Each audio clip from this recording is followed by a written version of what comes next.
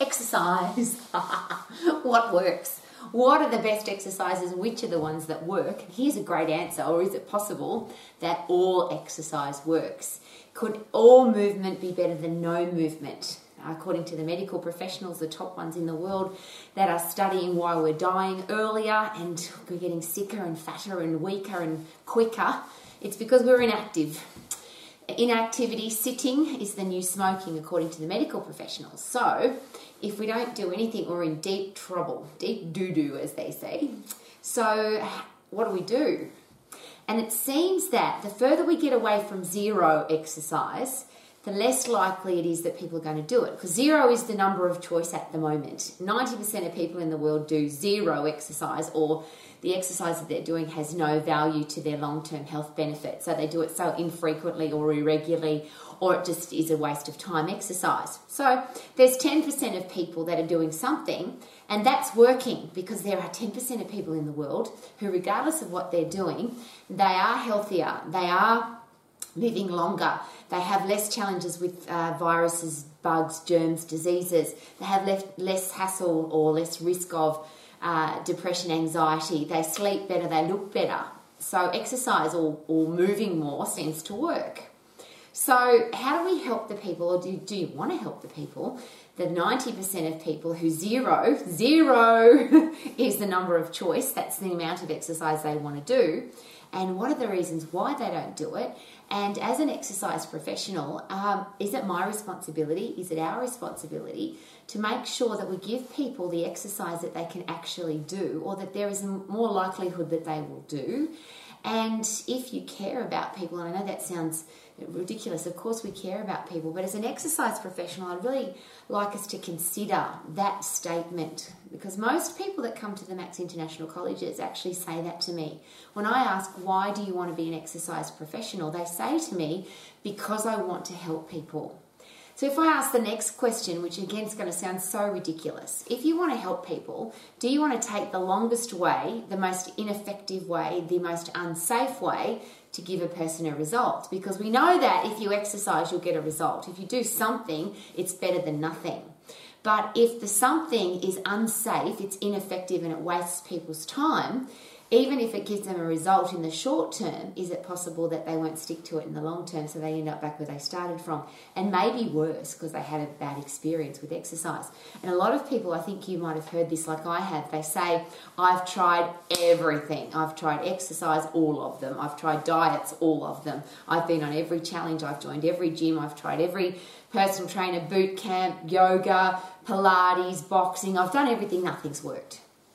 So I think this is a really important question.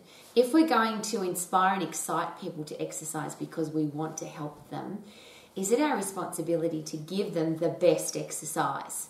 So if we have a look at, is it safe, is it effective, and is it time efficient? And I think they're the three big ones, because the opposite to that, of course, is waste people's time, hurt them, and it doesn't work. Well, there's no win for anybody there. We're not going to have long-term clients or members. We're going to have really annoyed past clients and members. It's just not going to work. So this is very difficult for me, because I've been an exercise professional for all of my life, literally. There's very few people in the world like me who have been doing this since I was 13 years of age, and now I'm a very chronologically advanced old lady. I love saying that, because I really am healthy, fit and strong, and I'm in advanced years of my life. I love saying that. So because this has been my career path, I can look at both sides. I know what it's like to not know my anatomy, not know my physiology, not understand how the human body works, and just talk rubbish out of my mouth. And I did that for a long time because I had a bit of paper, because I was qualified, and then I got many pieces of paper, because I love learning. But I went to the courses that didn't teach me anything. They taught me what to think, but not how to think for myself. So I regurgitated a whole heap of information out of my mouth, and I gave people exercises that were unsafe, ineffective, and wasted their time. And I passionately believed, sincerely believed, that I was giving them the right exercise, and I was passionately and sincerely wrong. And I'm not embarrassed to tell you that, because we've all made mistakes in our lives. One of the things I'm very proud of, though, is I like to learn from my mistakes. How about you? So as soon as I ever found out that that wasn't effective, or I studied my anatomy and physiology and worked out that's not how the human body works, or look what's happening to the joint in that exercise, of course it's going to get damaged, or look at the lack of nutrition in that eating plan, of course the person's not going to have any energy if they're eating like that. And that became a very important part, or has always been an important part of my life, is to learn and keep learning. And if I learnt the wrong thing, or I didn't learn it in depth enough, or I just listened to rubbish, that I needed to admit that I was wrong and to change the direction I was going in. And this is where it becomes very sad for me, and I can't put it any other way.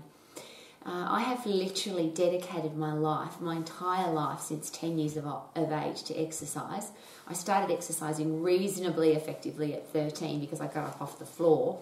And I share that with you because the human body doesn't function on the floor. And so much of what the exercise industry gives people to do, so many pieces of exercise equipment, so many exercise programs are actually designed to put the human body on the floor. We have pieces of equipment, that are on the floor. We sit people down all the time in exercise.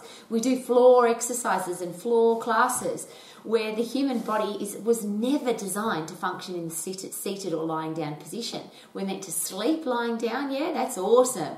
Sitting, I don't know where that even came from.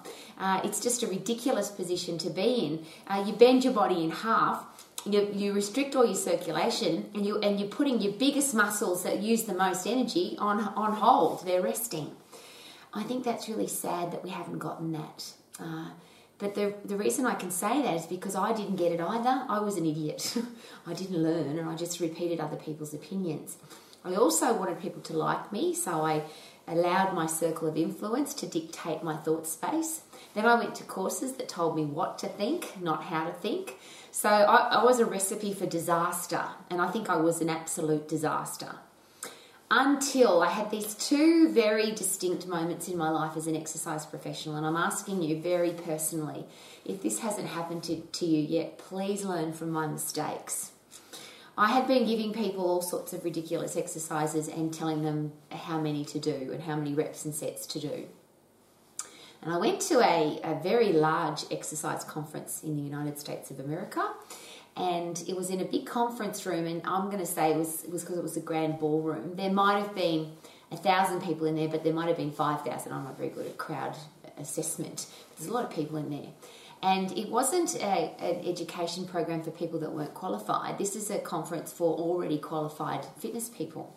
So the room was full of gym instructors, and because it was America, there were some personal trainers. Personal training had just started. There were a lot of coaches, there were a lot of gym instructors, and there was certainly a lot of aerobic instructors. And this little man came into the room, and he was wearing a suit and tie, but he was tiny. He was a little guy. And you could see that the big buff boys in the room and the ripped abdominals and the big shoulders and the gorgeous arm people, they weren't particularly impressed by this little man. So he walked in, happy smiley face. And he was a doctor of exercise physiology. So not a medical doctor. His study was specifically on how the human body how the physiology works. I burped then. That's very rude. Excuse me. And he asked a question. He stood in front of the room, and a big room of people all dressed in all manner of amazing clothes with all their bits and pieces out. And he asked this question, and I was sitting in the front row. And it changed my life. I'm pre-framing this well, aren't I? He said very passionately to the entire room, or asked very passionately, why do we do 3 sets of 10? And I don't know what was going on in the rest of the room, but I certainly know what was going on inside my head, because I didn't have an answer. The only answer I could come up with was that's what I learnt in my course. And as I share very sincerely and passionately on a regular basis, my father taught me never to do that. And that day my father was sitting on my shoulder and chastising me through my headspace. Why don't you know the answer to that? It's one of the most commonly used phrases in the exercise industry, and you don't have an answer. The only thing I could come up with was that's what they taught me in my course. Luckily, Dr. Wayne Westcott was the man, and he said very passionately and sincerely to everybody that he didn't know either. He said, we've all been preaching that for a very long time, but I didn't have an answer. So as a doctor of exercise physiology, I felt that it was my responsibility to find out. So we pulled a whole lot of people into the lab, and I'm paraphrasing what he said because it was a long time ago and I don't remember the exact words, but it hit me directly through the heart, and common sense and logic are two of my other favourite words, and it was so common, so much common sense was coming out of his mouth and it was so logical.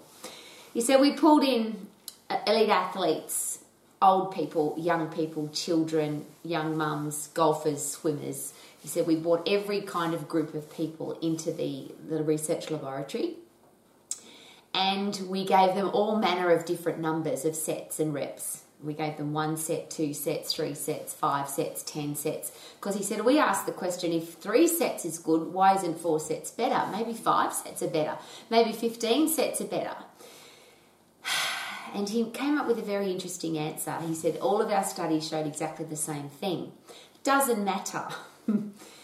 Muscles are blind and muscles can't count. They don't know what they're doing and they don't know how many times they're doing it.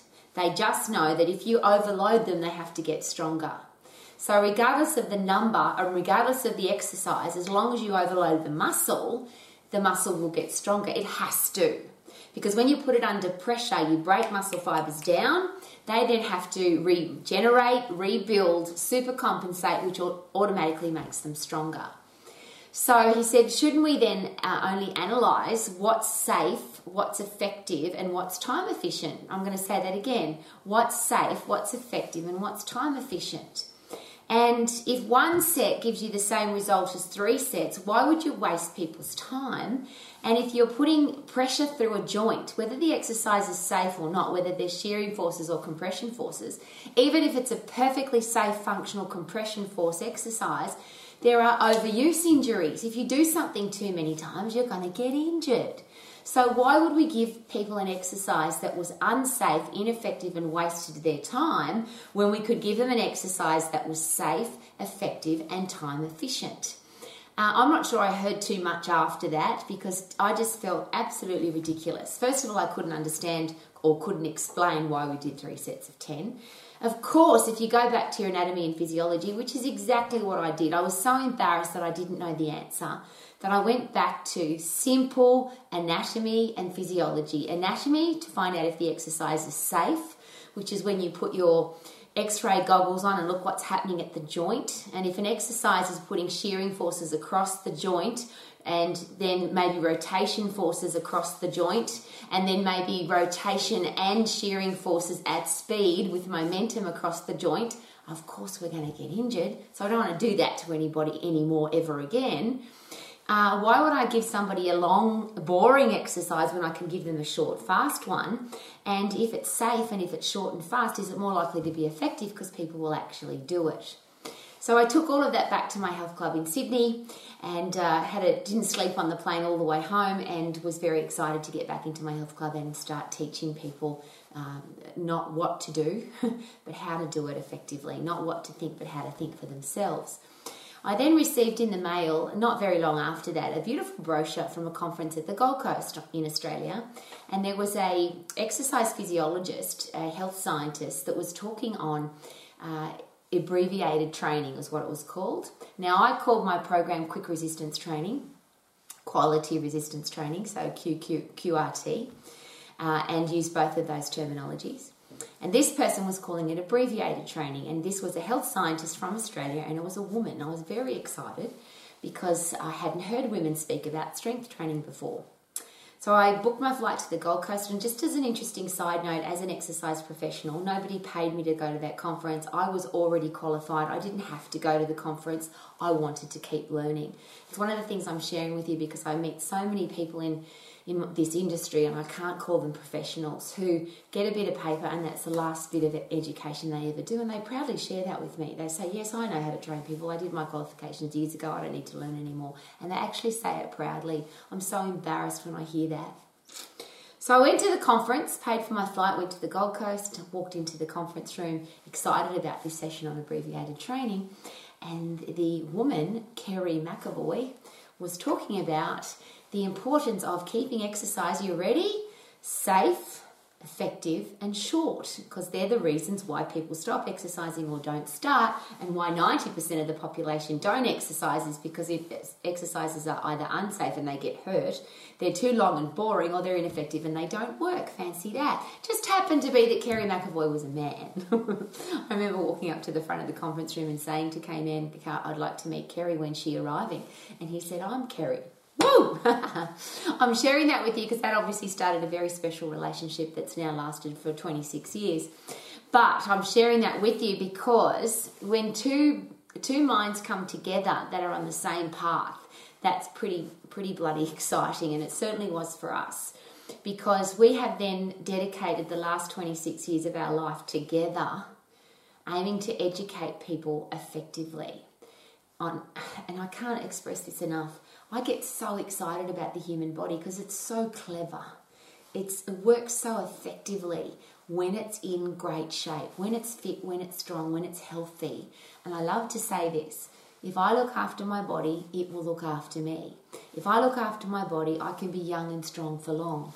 And I'm sharing that again so passionately because I spent so many years of my life doing silly exercises with shearing forces, rotational forces with momentum on every joint in my body. Here I am chronologically advanced, and I've got broken and busted and sore and worn out joints every single day. And I didn't think that was possible because when I was 20, I thought I was bulletproof and couldn't get hurt. But if you want to stay young and strong for long, you have to have strong joints, exercises that are safe, that don't wear out your joints, so that you can keep exercising for a long time. So I have to now be very, very careful about the way that I exercise because I've got this body that's broken. So I'm sharing that with you, that if you want to be a young, fit, strong, old person, don't wreck your joints. How about that? And please don't wreck other people's joints. I've just today had to deal with another situation where somebody who didn't learn their anatomy and physiology, who followed the crowd, called themselves a personal trainer, a person of the general public trusted them with their body, and unfortunately that person has now blown out their knee. They were a netballer, and I talk about these examples all the time, and today there's just been another one where somebody came into the gym for the very first time.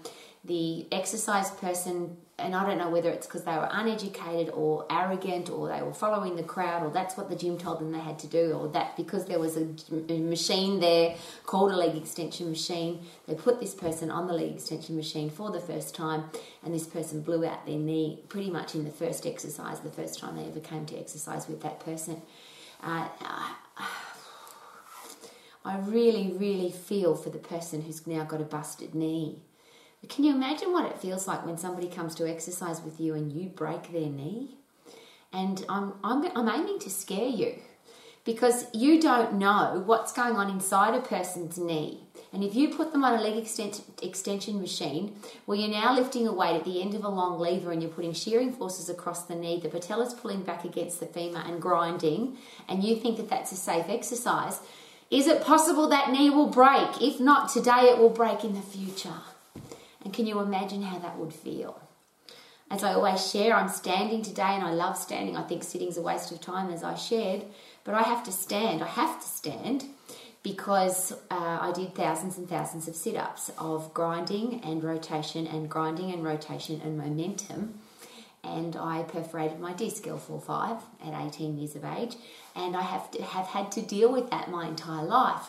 And the orthopaedic surgeon that I was lucky enough to get in front of, who was a sports orthopaedic surgeon responsible for looking after $1 million football players and getting them back on the field, he said to me, "You've obviously been doing lots of sit-ups with a twist, lots of sit-ups with momentum, lots of sit-ups with speed, and that's why you've busted your joint." That was my fault. I chose to do those exercises because I didn't ask people, why are we doing this and how does it work? Why would I do an exercise that puts me on the floor, puts rotational and shearing forces across my joint and do it at speed? I'm going to break my body if I do that. I might not be today, but it's going to be sometime in the future if I continue to do the exercise. So what exercises work? And I know I invest a lot of time in, please don't do the exercises that don't work. But if we ask the question, what actually works, and then you go back to how does the human body work, you have to go back to, excuse me again, You have to. I get excited about this stuff because I really want the world to be healthy, fit and strong, not get injured, not have their time wasted, and get the best results possible. So if you go back to your basic anatomy and physiology, it's not complicated. You just have to learn it in the first place. As you know, there are 3 energy systems. The human body has a phosphate system, a lactate system, and an aerobic system. That's the energy to do the activity.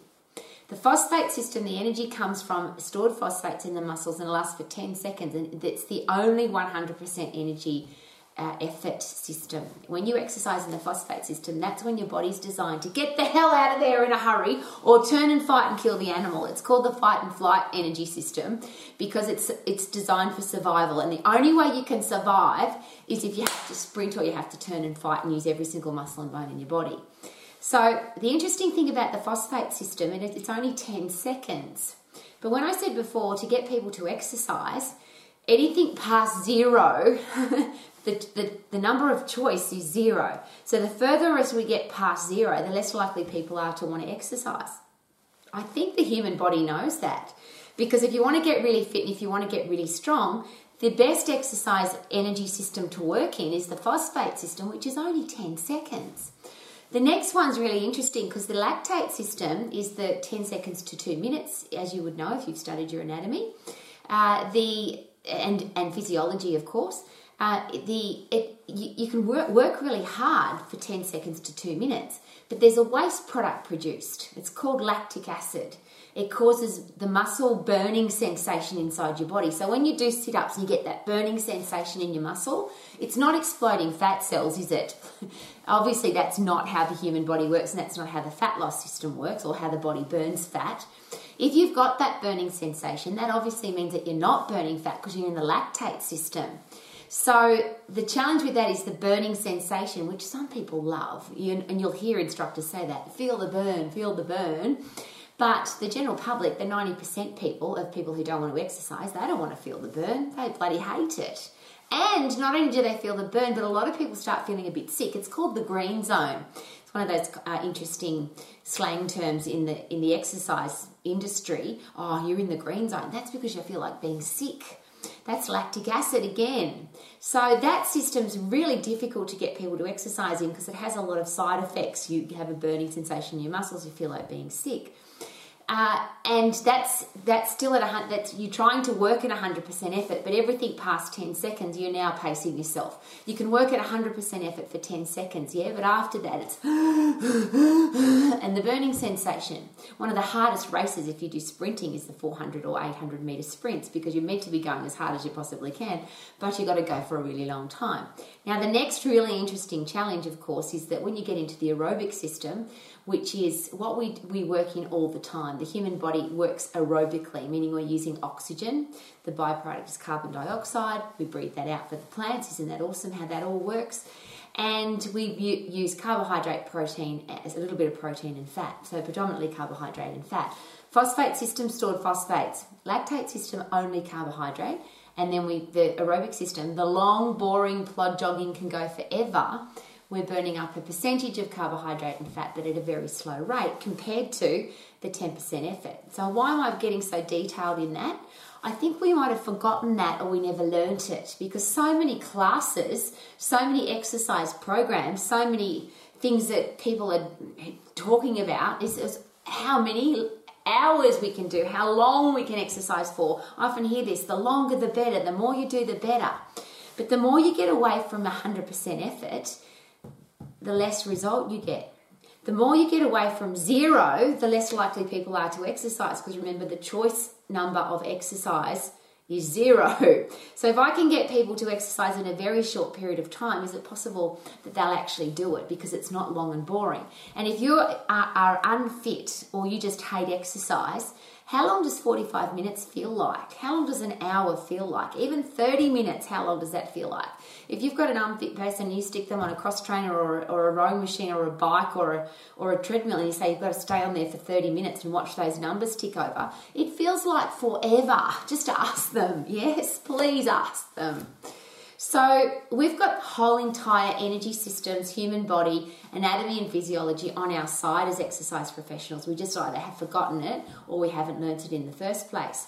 That 10 seconds is for sprinting.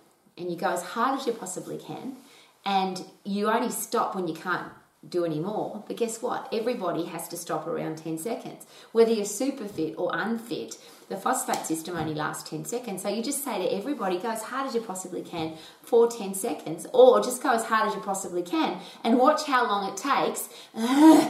But see, 10 seconds is only 10 seconds. I'm going to say that again. 10 seconds. Go as hard as you can. Now, the recovery time from that will determine how fit the person is or how fit the person's getting. Isn't that exciting? An automatic mechanism. You don't need a stopwatch. You don't need a heart rate monitor. You don't need a $1,000 special watch on your arm to say, this is my heart rate. Get people to go as hard as they possibly can and keep going until they can't do any more, and take their heart rate and their resting heart rate, their exercising heart rate, and how long it takes to recover. So a resting heart rate will tell you how fit somebody is pretty much anyway. Isn't that exciting? Because obviously when you're really fit, your heart beats at a very slow rate because it doesn't need to beat fast because it's really fit. It doesn't need to use much energy when it's resting. When you're fit, it goes really hard, really fast, but so does an unfit person. It just takes longer to recover if you're unfit. So if I get somebody to sprint really hard, then take their heart rate, or just wait till they get their breath back and measure how long that is. And you'll find that as people get fitter, that just becomes a shorter period of time. Isn't that exciting? And so easy. Rowie, what's the exercise to do? Who cares? Your heart and lungs are blind. They don't know whether you're punching or kicking or skipping or running upstairs or running through soft sand or doing jump squats or using a cross trainer or a bike. But the only question I always ask is this: why would we exercise in the sitting down position? Now, I know some people love to row and some people love to ride a bike, but if you go back to how the human body is designed, we were never designed to ride a bike or row because we didn't have boats and we didn't have bikes. Yeah, we had the human body, and the human body's designed to run. It's designed to run really hard. It's designed to punch and kick and fight the animal. So that's just a decision that you need to make. Is it more effective to be in the upright position or the seated position? And let's get puffed. Now, that's the huffy puffy part. Isn't that easy? What's the best exercise to do? Get puffed, get your breath back, get puffed, get your breath back. If you've got 3 minutes, do that for 3 minutes. Get puffed, get your breath back. If you've got 3 hours, get puffed, get your breath back. It's a really simple process, and I don't know why we've made it so complicated. That's just basic anatomy and physiology 101. Then strength training, because if you're not really strong, you can't sprint hard. The stronger you are, and just have a look at Olympic athletes at the Olympic Games that do 100-metre sprints, they look like bodybuilders, yeah? They've got enormously beautiful physiques. The blokes they literally could walk onto a bodybuilding stage because they have to be strong to be able to go fast. The stronger you are, the harder you can go, and the harder you can go, the fitter you get. That's just common sense, yeah? Get really strong so you can push really hard so you can get really fit. So why have we made strength training so complicated? I'm going to go back to, how many do I do? Muscles are blind and they can't count, so it doesn't matter. You do as many as you possibly can within those energy systems. If I'm working up this end of the energy system, aerobic system, I'm not going to get any stronger because I can keep going, which means I'm not overloading my muscles. If I can do something 20 times, 15 times probably, it's too light because I can do too many of them. The closest I can stay to zero, the stronger I'm going to get in the shorter period of time. And of course, in the safest way possible, because I'm not going to get overuse injuries. I'm not going to be doing 30, 40, 50 repetitions of anything. It's only going to be 6, 8, 10 maybe, as many as I can do in a 10-second period safely without putting shearing forces and rotational speed forces through my joint. Pretty simple. So should I break the body up into little pieces or work the body as a whole machine? The body never breaks up into little pieces. We never use one arm at a time. We never use one leg at a time. We never use isolated muscles at a time. When you are doing big functional compound exercises to run away from something, to turn and fight something, use every single muscle in your body. So why don't we choose exercises that do that? Why don't we choose exercises that little ones that get little results and then put people on the floor? Why don't we do that? The biggest one is, how do I work my abdominals? Well, this is usually because I want to have a flat stomach, not because I want to have a strong one. But the abdominals and lower back muscles are designed to work in conjunction with each other to hold me in the upright position, not the lying down position. When I'm in the lying down position, even if I use my abdominals, isolated my abdominals by doing isolation exercises, The muscles that they work in conjunction with are not doing anything because the floor's doing the work. It's same as if I do something sitting down. The biggest muscles in my body are doing nothing because they're supported by whatever I'm sitting on. If you want to get the best results from your exercise, shouldn't we pick big exercises to get big results? Big exercises that use as many muscles as possible at the same time. Keep going till I can't do any more. Why would I control it by a number? This 3 sets of 10 question is just craziness. What if I can do 11? What if I can only do 8 and I push through to 10 and hurt myself? The goal is to lift as heavy as I possibly can within the phosphate system, so I use my fast twitch muscle fibers. That's the important one, so I don't get old. They waste away because we don't use them as we get old. And they only work in that first 10 seconds. After that, I'm going to be using my slow twitch muscle fibers. So I want to overload as heavy as I can, do as many as I can. If I can do 9, 10, 11, 12, well, next time I'm going to pick a heavier weight. How many times should I do it? I'm going to go back to my first amazing wow epiphany with Dr. Wayne Westcott. Rowie, it doesn't matter. Muscles can't count. They don't know whether you do 1 set or 3 or 6 or 10. But the question is, once I do more than 1 set, what's happening to my overuse risk? If I do 1 set, I go as hard as I can, I switch the light on, and then I recover, regenerate, supercompensate. And when I've supercompensated, that's when I'm stronger. I don't get stronger when I'm lifting. I get stronger when I've supercompensated. So I'm going to wrap all that up very quickly. You ready? Get puff, lift heavy. Get puff, lift heavy and do it safely, time efficiently, and make sure it's effective. And I'm going to ask this very passionately, please. Doesn't matter how much we preach about an exercise. If we're not getting a result, that exercise is a waste of time. Please. Yes, please. So many people talk about, I've been doing this for all of my life. And I go, well, congratulations, because if you're doing something, it's better than nothing. But some people have smoked all of their life too, and they're still alive. But we wouldn't recommend for people to smoke because it has a really high risk. We can give people really high risky exercises to do, and maybe they'll never break a joint. But it's a very big risk to take. And I can't imagine how yucky, and it's in my deep, dark past, but I'm trying to forget about it because I gave people some stupid exercises that wasted their time and would have hurt them, and I hurt my own body. And I don't want to do that to myself ever again, and I don't want to do it to anybody else. How about you? So how about we get people puffed? How about we get people strong? How about we do it in as close to 10 seconds as possible? Rest, go again, rest, go again. With your strength training, it's a whole different story, of course, because you actually have to recover. The muscle tear in the muscle has to recover, regenerate, and supercompensate. And how long does that take? I don't know. It's different for everybody, yeah? How about how much sleep I get, what kind of food I'm eating, how much stress I'm under, what my lifestyle's like, what my other activities in my life are like. The only time I know somebody's gotten stronger is if they've actually gotten stronger. Isn't that funny? Common sense and logic. How do I know that I'm stronger? I'm lifting heavier. How do I know that I'm fitter? I've got a lower resting heart rate and I'm recovering quicker after I exercise at 100% effort. Why do we make it more complicated than that? Please don't. Because 90% of the people in the world don't want to exercise. Their choice number of exercise is 0. All we've got to do is get them to do a little bit more than 0, which is 10 seconds. And then every so often after that 10 seconds, we can get people fit and we can get people strong in a really short period of time. And guess what? It works! Woohoo!